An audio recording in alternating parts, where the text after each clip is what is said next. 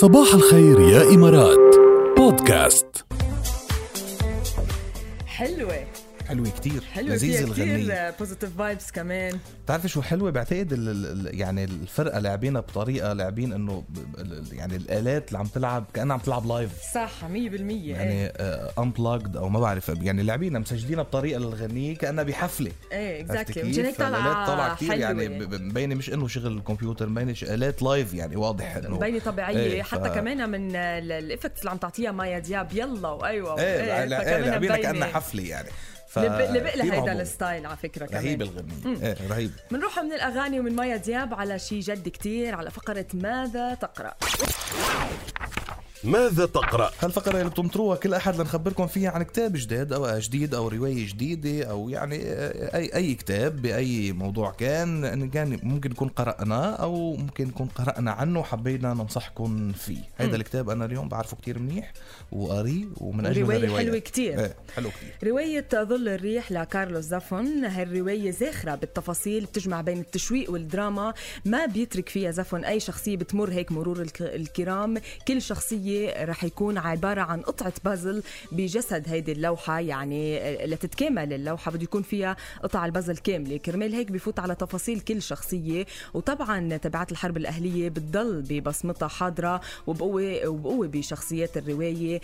بتفرجينا الفساد، بتفرجينا الظلم، بتفرجينا التشرد كمان. فعلا مثل ما عم تقولي، هيدي البازل ركبت تماما، يعني ركبت كل حجارة صح لحتى تقدم لها رواية كاملة متكاملة، لحتى كمان يقدم لها فيها زافون رسالة. يعني هيك بيخلينا نرتبط بهيدي الرواية وبأحداثها، والرومانسية كمان عنصر أساسي من عناصر الحبكة. فقصص الحب كتير فيها، وبتطال أغلب الشخصيات وبتتداخل وبتتشابه بكتير مواضع كمان، ويعني بتتفرد كفرادة كل شخصية رغم تقاطعها.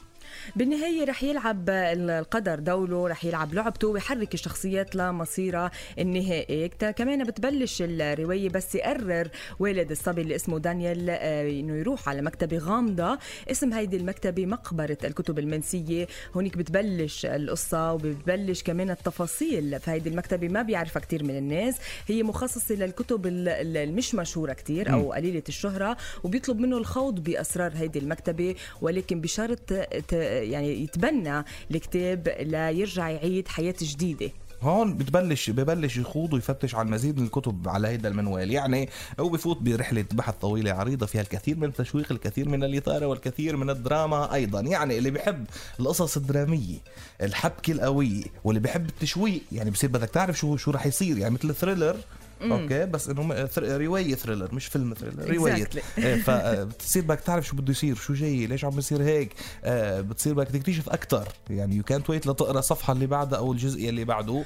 هيدي يعني مثاليه الروايه لك. هيدي الروايه عباره عن نون ستوب جاد، ما فيك توقف، بدك تكفي بالاحداث تبعها كرمال هيك ضل في لينك مترابط براسك وتكون الفكره بالاخر وتوصل لكل شيء، يعني توصل للحل بالنهايه. فحلوه كتير هيدي الروايه وبننصحكم تقروها، رواية ظل الريح. لكارلوس زافون. حتى من اسمها مبينة انه مشوقة. 100%.